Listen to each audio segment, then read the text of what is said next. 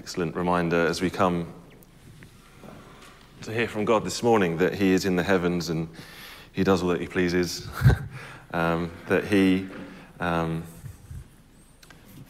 stands alone, that there's no one like him. We're going to look at the book of Jude this morning. It's seemingly a post-it note in terms of Bible books, but it's got a very important message for us. Just 1 minute. I just need to do something. Sorry. There we go. Just do that. Okay.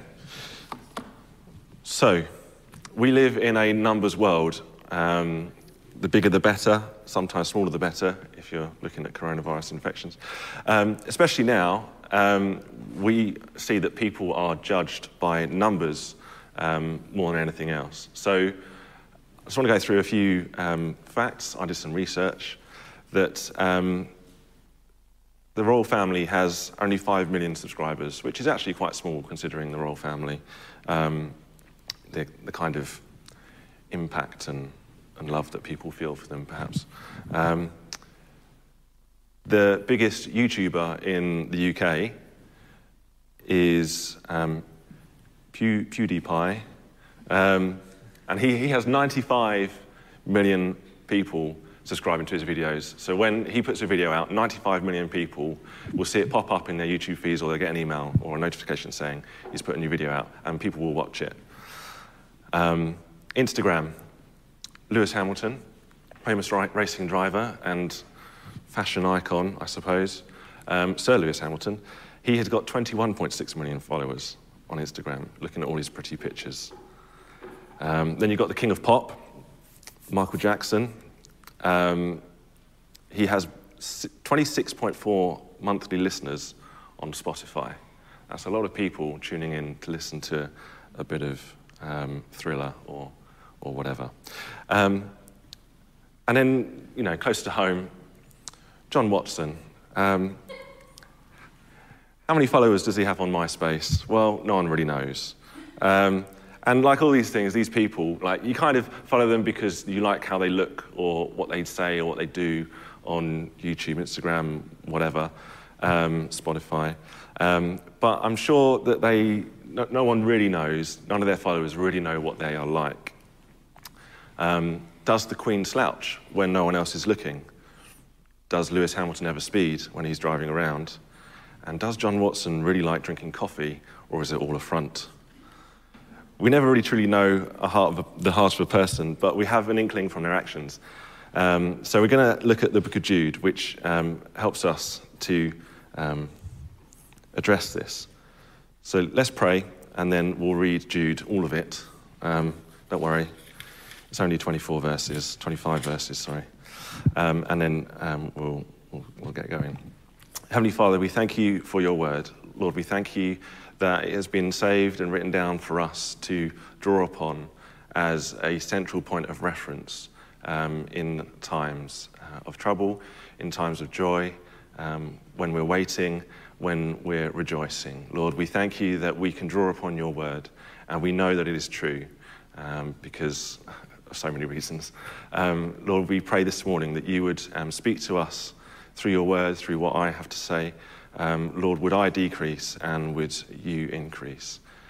In Jesus' name, amen. Amen. So, let's go. So, if you've got your Bibles, turn to Jude. Find Revelation and go to the beginning of Revelation and turn the page back, and then you'll find it. So, verse 1, Jude, a servant of Jesus Christ and brother of James, to those who are called, beloved in God the Father, and kept for Jesus Christ. May mercy, peace, and love be multiplied to you. Beloved, although I was very eager to write to you about our common salvation, I found it necessary to write to you appealing to contend for the faith that was once for all delivered to the saints. For certain people have crept in unnoticed, who long ago were designated for this condemnation, ungodly people who pervert the grace of our God into sensuality and deny our only Master and Lord, Jesus Christ. Now I want to remind you, although you once fully knew, that Jesus, who saved a people out of the land of Egypt, afterwards destroyed those who did not believe. And the angels who did not stay within their own position of authority, but left their proper dwelling, he has kept in eternal chains under gloomy darkness until the judgment of the great day. And just as Sodom and Gomorrah and the surrounding cities, which likewise indulged in sexual immorality and pursued unnatural desire, serve as an example by undergoing a punishment of eternal fire. Yet in like manner, these people who have crept in, relying on their dreams, defile the flesh, reject authority, and blaspheme the glorious ones. But when the archangel Michael, contending with the devil, was disputing about the body of Moses, he did not presume to pronounce a blasphemous judgment, but said, "The Lord rebuke you." But these people blaspheme all that they do not understand, and are destroyed by all that they, like unreasoning animals, understand instinctively. Woe to them, for they have walked in the way of Cain, and abandoned themselves for the sake of gain to Balaam's error, and perished in Korah's rebellion. These are hidden reefs at your love feasts, as they feast with you without fear. Shepherds feeding themselves, waterless clouds, swept along by winds, fruitless trees in late autumn, twice dead, uprooted. Wild waves of the sea, casting up the foam of their own shame, wandering stars for whom the gloom of utter darkness has been reserved forever. It was also about these that Enoch, the seventh from Adam, prophesied, saying, Behold, the Lord comes with 10,000 of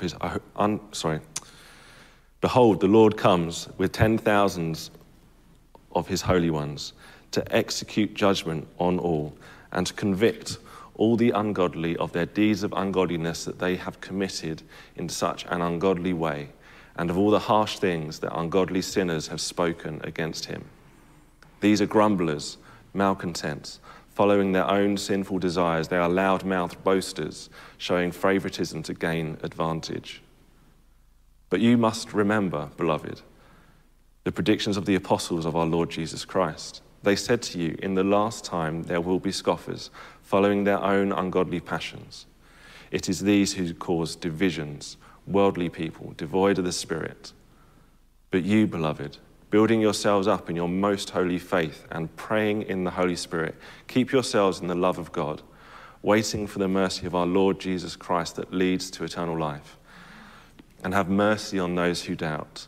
Save others by snatching them out of the fire. To others show mercy with fear, hating even the garment stained by the flesh.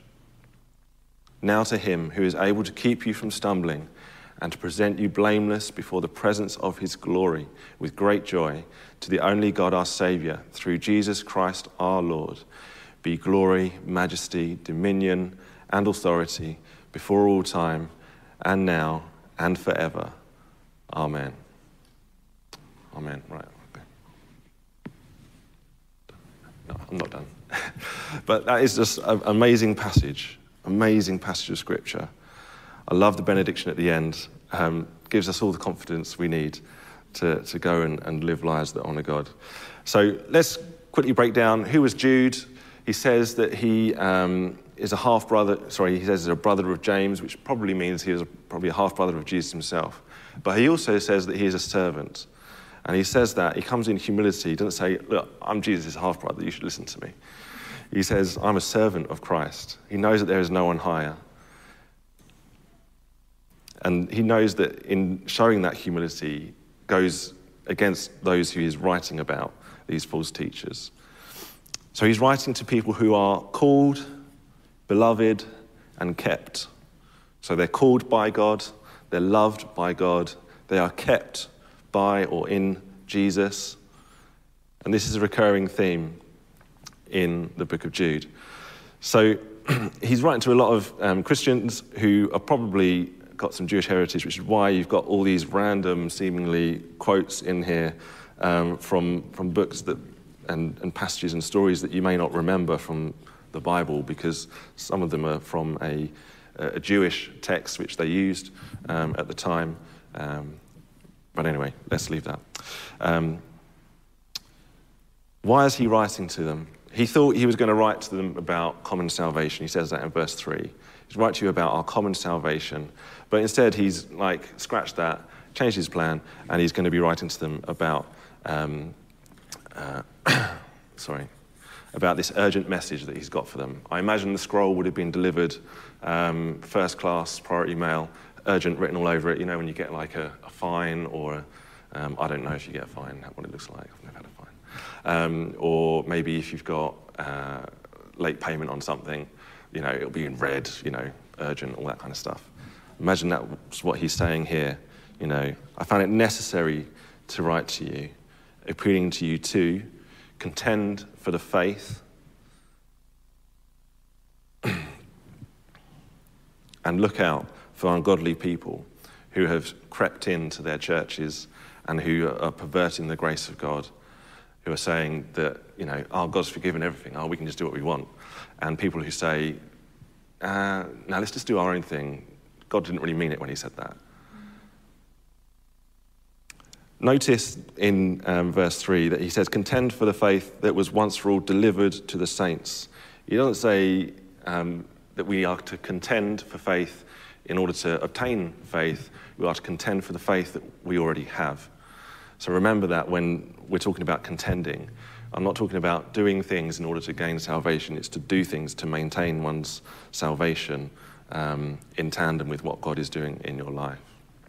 So I was going to have some slides of like horrible histories because there are a lot of horrible histories here. And Jude knows his history, as many of the Jewish people would as well at the time. And he uses many stories passed down from generation to generation to show that God is a God who will not leave sin unpunished and is jealous for his lordship to be honoured and obeyed. So Jude proves there are plenty of lessons and warnings to take heed from people's experiences, and he goes into 3 very briefly here and then some more later on. So example 1 is that Jesus saves, but he also destroys. Sorry, not but, and he also destroys. If you've seen The Prince of Egypt or read much of Exodus, you'll know how the story goes. But Jude summarizes it in one sentence here. Jesus saved the Israelites who believed out of Egypt and destroyed the Egyptians who did not. Maybe not completely, but you know, you see that when they go through the Red Sea. He destroys the people, the Egyptians who come after, who do not believe. So that's something important to remember. Jude is saying that Jesus is God here because many people would think that God is the one who saved people out of out of Egypt, because you don't really hear about Jesus in the Old Testament. But in fact, Jesus saved them out of Egypt, and Jesus also destroyed, it says here, destroyed those who did not believe. Second example, before I go on.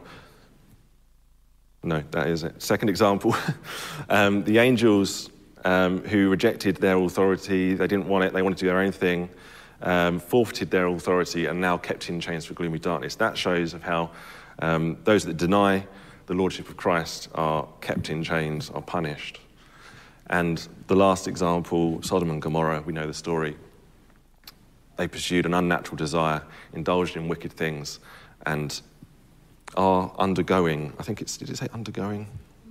Yeah, serves as an example by undergoing a punishment of eternal fire, not eternal life, oh my goodness. eternal fire. And so that example ties back to where Jude was talking about, he was talking about people who pervert the grace of our God. Okay. So from these we can clearly see examples that God is not just a God of love, but he's also the God of judgment. And I would much rather the God of love to also be the God of judgment rather than to have some completely separate entity. If we only preach one side of God and not the other, then some people will be very surprised when they reach the pearly gates, expecting to be let in. Jude then comes in with a punchline, says, woe to these people, woe to these ungodly people who are bringing in perverting the grace of God, who are denying Jesus. And then he uses three more examples in rapid quick fire. He says the way of Cain, he says Balaam's error, and he mentions Korah's rebellion. Three Old Testament stories that tell us more about what Jude is trying to say about these people. So the way of Cain, remember Cain, he murdered his brother because he was jealous, and he was jealous because God didn't accept his sacrifice, and God didn't accept his sacrifice because he brought his sacrifice with impure motive. So Jude is saying that these ungodly people are deliberately going a way that's not the way of the Lord, which is the way of Cain, because they are impure in motive. Then you got Balaam's error. Balaam told King Balak back in the Old Testament, obviously, how to get the Israelites to commit sin by enticing them with sexual immorality and food, sacrifice to idols, that kind of thing, that God had clearly said to them, do not do this. And yet they went ahead and did it. And God sent a plague as a result. So the Israelites were punished by God for their sexual sin. And so God will punish those who pervert grace to sensuality. And in Korah's rebellion, quite an interesting story if you read it in Numbers 16. Korah rebelled with about 249 other people.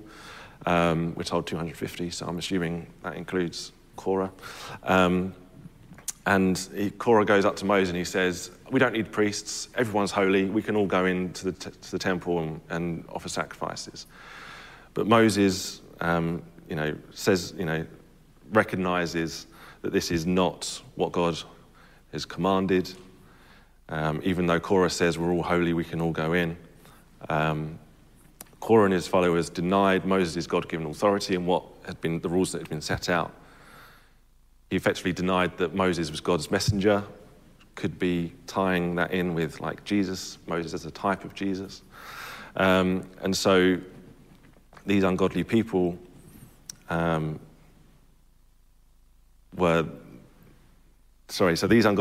were gathered together, told to stand by the tents, and everyone else was told to move away from them. And one of the most amazing things in the Old Testament, I think, happened. The ground in the middle of the wilderness opened up and swallowed up all these people, their families, anyone associated with Korah, and all their possessions. That is just quite an amazing story that shows clearly how God punishes sin.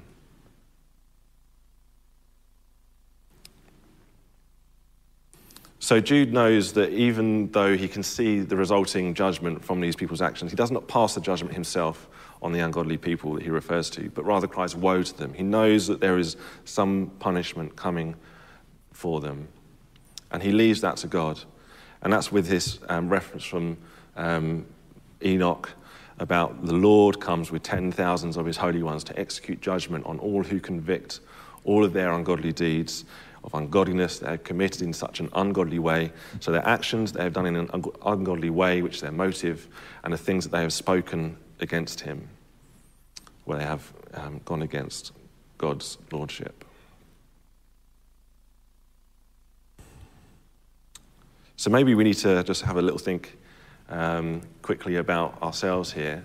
Think about, are there things that we do, are our motives, are our words godly or ungodly?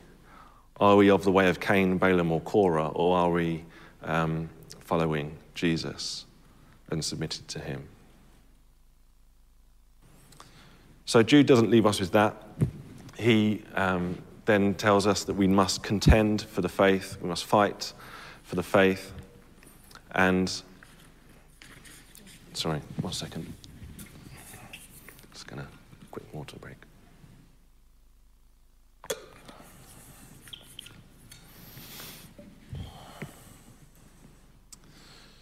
So, where Korah came with a different message, even now people can come with a different message to what has been given. And as Korah comes with a message like, you might have heard the term universalism or something like that, where some Christians believe that it doesn't matter what we do, God's such an amazing God of love that he will just welcome everyone into heaven with open arms. And He is such an amazing God of love. But he is also a God of judgment, as we can clearly see just from this short book in the Bible. And so we know that we can only come, that it is true that anyone can come to God, but that we can only come through Jesus Christ, through acknowledging that our sins are something which need to be forgiven and that we need to be clothed in his righteousness. The power of the gospel is that we are holy and anointed only in Christ so that we can then come. And we live in times, as I've said before, that where numbers count and success is clicks, views on YouTube, money in the bank, followers on Twitter. But as followers of Christ, we need to ensure that we keep ourselves from this kind of people-pleasing attitude that can so quickly creep in and we can be influenced by the world. We need to make sure that we keep ourselves just as well as Christ keeps us, as the book says. So there is something for us to do as well as what Christ is doing. So we need to look out for those who, in the last times, he says, in verse 17, I think, verse 17, that people will come and they'll try and twist things. They'll follow their own ungodly passions. They might use the Bible, but they might twist it so they can pursue their own ungodly passions. So we need to be on the lookout for subtle changes that people might put across. And just because they're popular or they've got a flashy production or something, we need to make sure that we look out for subtle changes, because truth is something objective.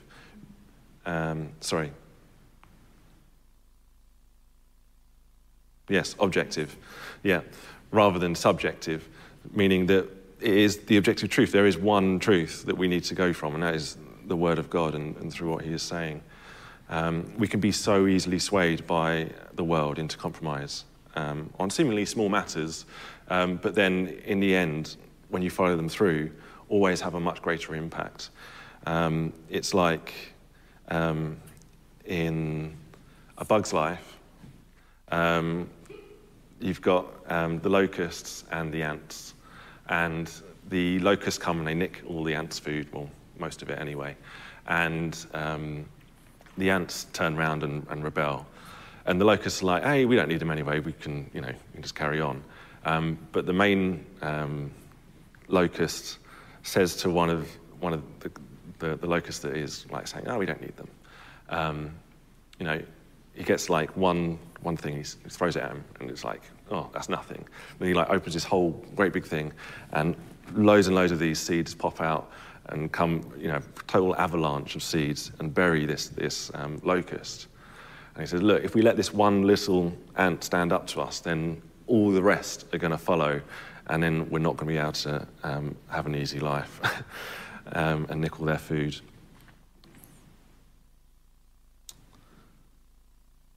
So we need to watch out for ungodly people, contend for the faith by watching out for ungodly people who might creep in. So one of the sneakiest creatures of literature, in my opinion, is Gollum in Lord of the Rings. He is constantly yearning for the ring that his supposed master has, Frodo, and we see the battle within Smeagol and Gollum, this creature. This old hobbit has two kind of personalities going on. The battle between the good and the bad within him, but eventually Gollum wins over. Sorry, I'm spoiling everything for anyone who hasn't seen it. And he creeps in between the friendship of Frodo and Sam, our heroes in the story. And he creeps in and he twists truths and, says that Sam really likes the special elvish bread that they've got. And he stuffs his face and he's a fat hobbit and all this kind of stuff. Whereas Frodo is just under this weight of this ring and really struggling and sees that there's an affinity between him and Gollum because they kind of know what the ring is about, but Sam doesn't. And so where Frodo and Sam had a good friendship, Gollum comes in and twists truths and causes division and slowly turns them against each other, culminating in a scene where they're on a really, really steep staircase. You'll see it in the film. I'd love to show you a clip, but you'll have to do with my reenactment. And He says, Gollum waits until they're asleep. They're nice and soundly asleep, and he gets the bread that Sam apparently really, really likes, and he crumbles it and throws the rest of it away. And Sam kind of hears him scuffling around, wakes up, says, "What are you doing?" And he says, "Why are you sneaking around? What are you doing?" And Gollum turns around and says, "Sneaking." And I really think that's a great way of seeing how people who can creep in, sneak in, and twist things and ruin what is there.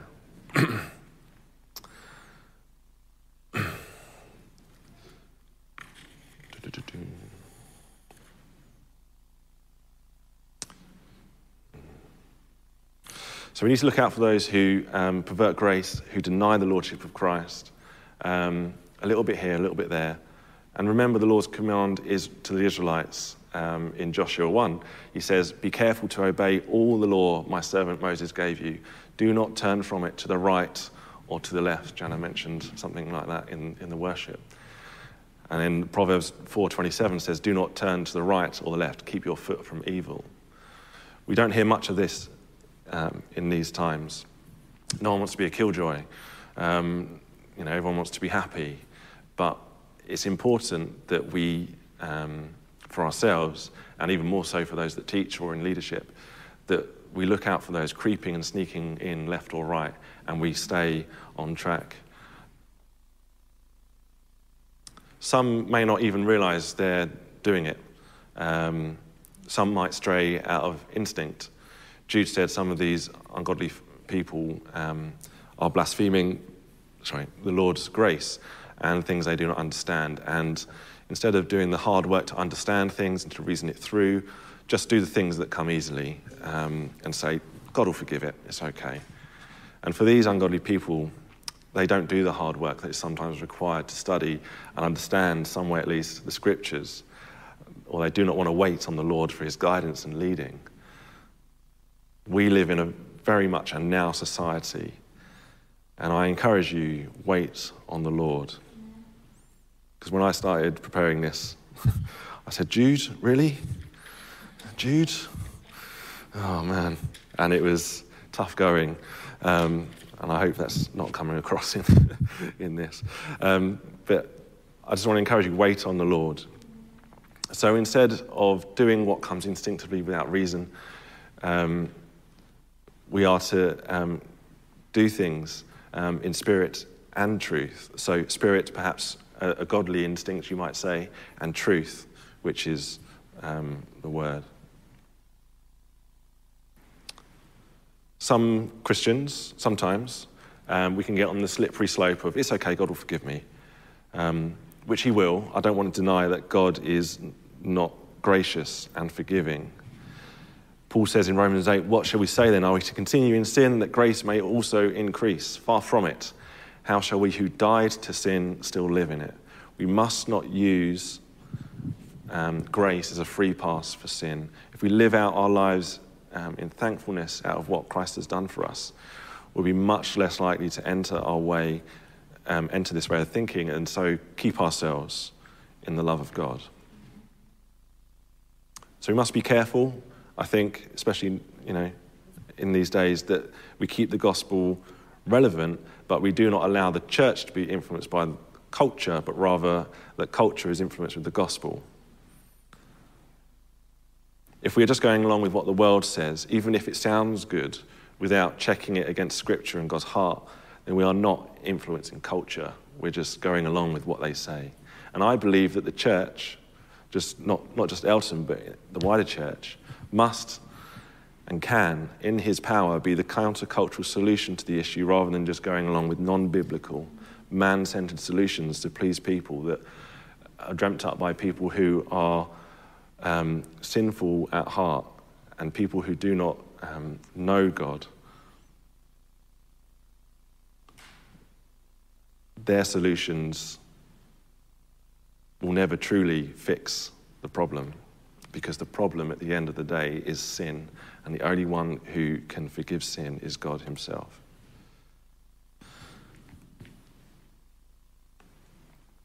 2 Peter 1 says, his divine power has granted to us all things that pertain to life and godliness, through the knowledge of him who called us to his own glory and excellence, by which he has granted to us his precious and very great promises, so that through them you may become partakers of the divine nature, having escaped from the corruption that is in the world because of sinful desire.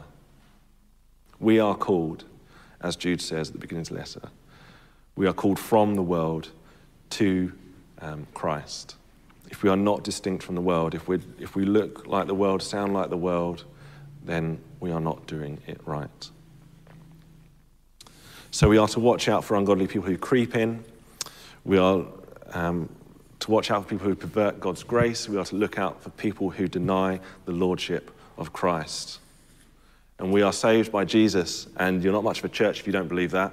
Well, I guess the Scientologists, they call themselves a church, but anyway, they do not believe that, just to be clear. But we are saved by Jesus, and it must bring fruit from that point, as I've said before, living lives which are in submission to the lordship of Christ. So often we see and hear of those that receive salvation and yet fall in other areas because they do not submit to the lordship of Christ. Our lives, our church, are our lives and our church submitted to his lordship, or we deny his lordship because it isn't cool or culturally acceptable or relevant perhaps. Yes, we might look strange to those looking on, even other Christians, but we must live in a way that pleases God, not man. We must keep ourselves, both individually and collectively, in the love of God. Jude has spoken on, this has been spoken on before, knowing the importance of Christ as Saviour and Lord of our lives. And Jude's examples of the ones denying God's authority all show that God is ultimately in control. We might get away with it now, but God will pass judgment and punishment on those who deny his authority. Behold, the Lord comes with 10,000s of his holy ones to execute judgment on all and to convict all the ungodly of their deeds of ungodliness they have committed in such an ungodly way, and of all the harsh things that ungodly sinners have spoken against him.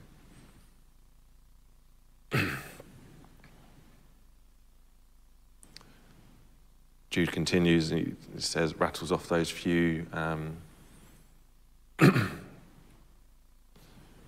characteristics of these ungodly who are grumblers, malcontents, not content, following their own sinful desires, who are boastful, who are showing favoritism for their own advantage. It's easy to grumble and complain, isn't it? It's easy to follow our sinful desires, and it's easy to be boastful and to gain advantage. We are sinful at heart, and we all need to recognize that we are all in need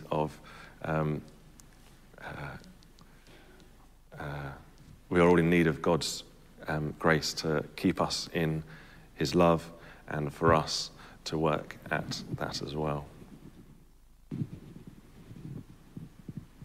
And it's not just us, we need to look at those who we follow. Are they doing the same? We need to make a judgment call. So we need to,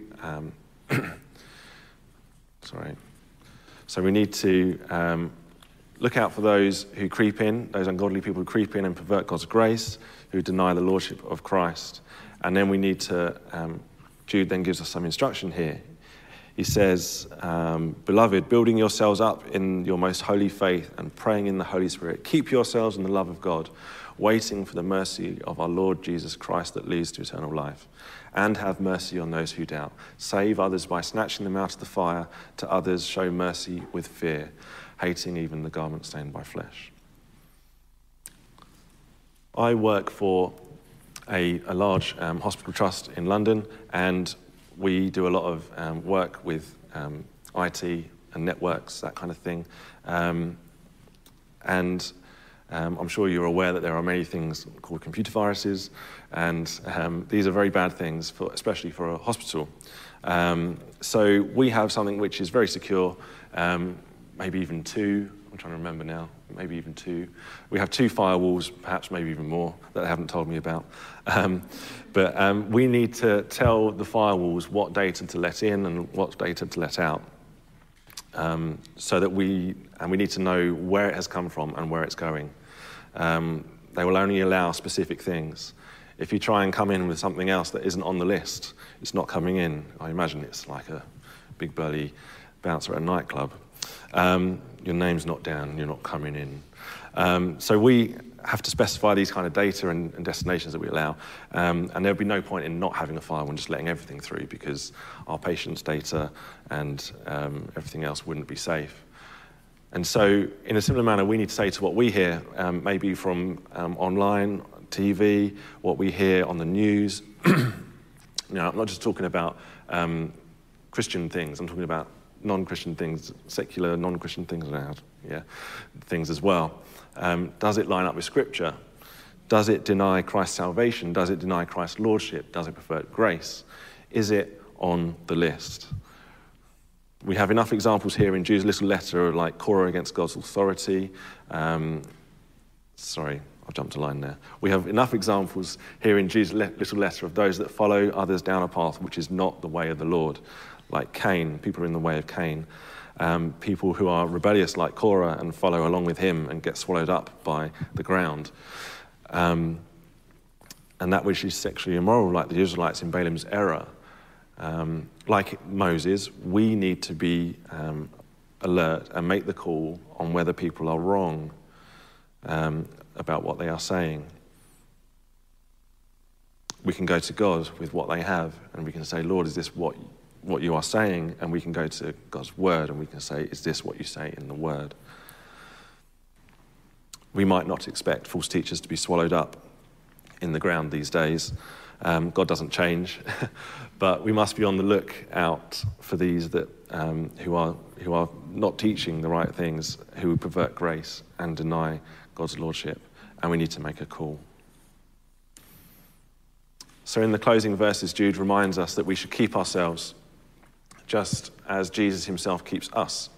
And when I say ourselves, I don't just mean individually, but as a body. We are a church, we are a community, and it's not for individuals. We are his church, his bride, and as we build and keep each other, as well as ourselves, we will grow together and become stronger. We will build ourselves up in our most holy faith by praying in the Spirit, by waiting for the mercy of our Lord Jesus Christ that leads to eternal life. So we need to be the firewalls to ourselves, to our friends, our community, our churches, to our own walks with God. We need to be thinking about what is said and weighing it up against the Scripture, not just going along with it because it feels good, sounds good, makes life easy. We need to be looking out for those in our fellowship, and we need to be looking out for people who might be going, slightly off track. And Jude gives us 2 techniques in verses 22 and 23.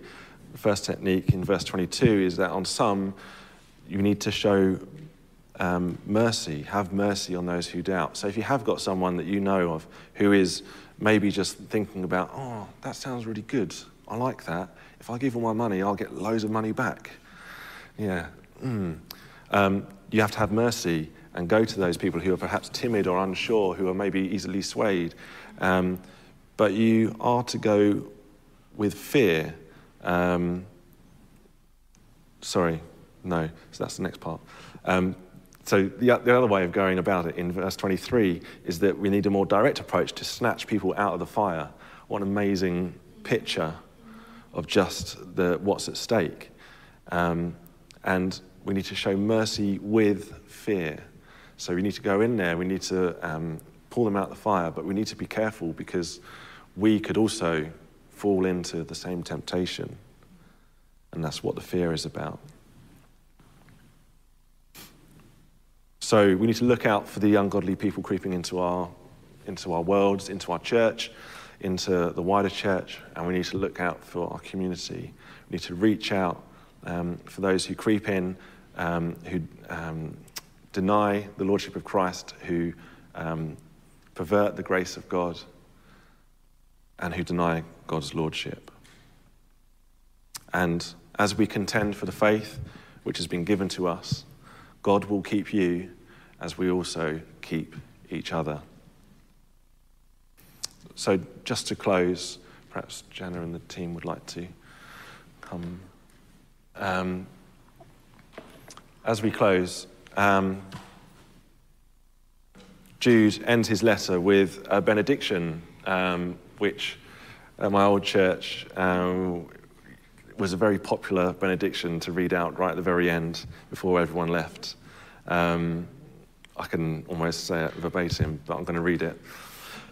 Now to him who is able to keep you from stumbling, so we can rely on God to keep us from stumbling. He'll keep us in like a military guard kind of way, and he will present us blameless before the presence of his glory with great joy. His goal for us is to present us as blameless in his presence, not in fear, but in joy. And he will do so because God justifies those he justifies, he also glorifies in Romans. And then to the only God, which is the God who is able to keep us from stumbling, our Saviour, so he saves us, through Jesus Christ our Lord, be glory, be majesty, be dominion and authority before all time and now and forever. Amen.